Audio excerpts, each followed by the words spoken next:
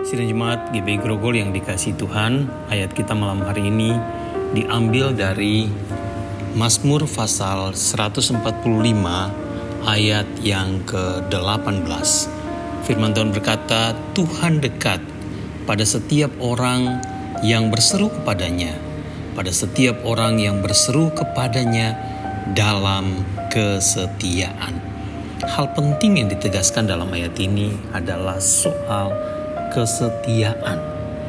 Dalam terjemahan bahasa Indonesia sehari-hari, hal ini lebih ditekankan kepada ketulusan hati. Ia dekat pada orang yang berseru kepada-Nya dan memohon kepada-Nya dengan tulus hati.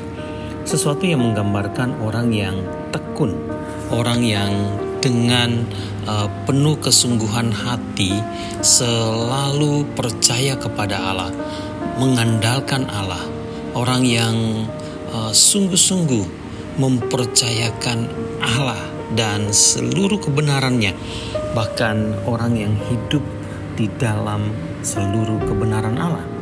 Orang yang demikian yang Tuhan akan berkenan. Tuhan rindu kita selalu ada dalam ketulusan, dalam hubungan dengan Dia, dalam kesetiaan, sehingga keadaan apapun tidak menjadi penghalang bagi kita untuk datang kepada Allah. Dikala kita sedang dalam kemelut, ketika kita sedang dalam berbagai kesulitan, pergumulan, tekanan-tekanan hidup, ketika kita ada dalam hubungan yang benar dengan Tuhan, dalam ketulusan, dalam kesetiaan pada kebenarannya, kesetiaan pada kehendaknya, kesetiaan dalam kesucian di hadapannya, ketaatan akan firman-Nya, maka kita tidak pernah menjadi orang yang ragu atau takut untuk menghampiri Tuhan, tapi akan bersemangat, akan bersungguh-sungguh, akan penuh dengan keyakinan datang kepada Tuhan. Amin.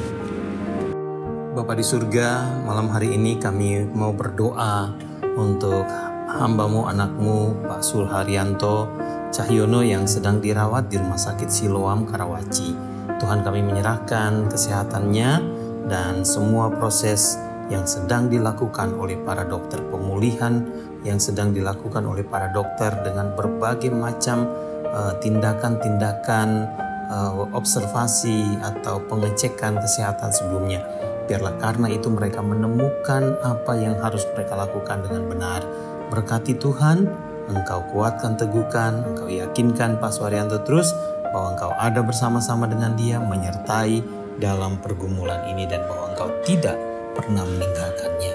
Terima kasih Tuhan, kami serahkan Ibu Harlina dan semua keluarga besar dari Pak Suharyanto. Biarlah mereka juga menikmati kekuatan, kesehatan dari Tuhan, dan anugerah berkat terus Tuhan sediakan bagi mereka. Bapa yang baik, malam hari ini kami juga berdoa untuk hamba-Mu, anak-Mu, keluarga Bapak Dr. Fajar Arifin. Tuhan, kami serahkan Dr. Arifin bersama dengan istri dan anak-anak, menantu dan cucu, supaya Tuhan terus pimpin keluarga ini. Tuhan sertai, topang mereka dalam segala usaha dan pekerjaan mereka, dan juga dalam pelayanan-pelayanan mereka. Engkau yang mengasihi mereka, Engkau akan menaungi dan menjaga dan memakai mereka untuk kemuliaan dan kebesaran-Mu di dalam semua hal yang mereka lakukan bersama-sama. Terima kasih Tuhan, berkati Dr. Fajar Arifin dan keluarga hari demi hari. Dalam nama Yesus kami berdoa. Amin.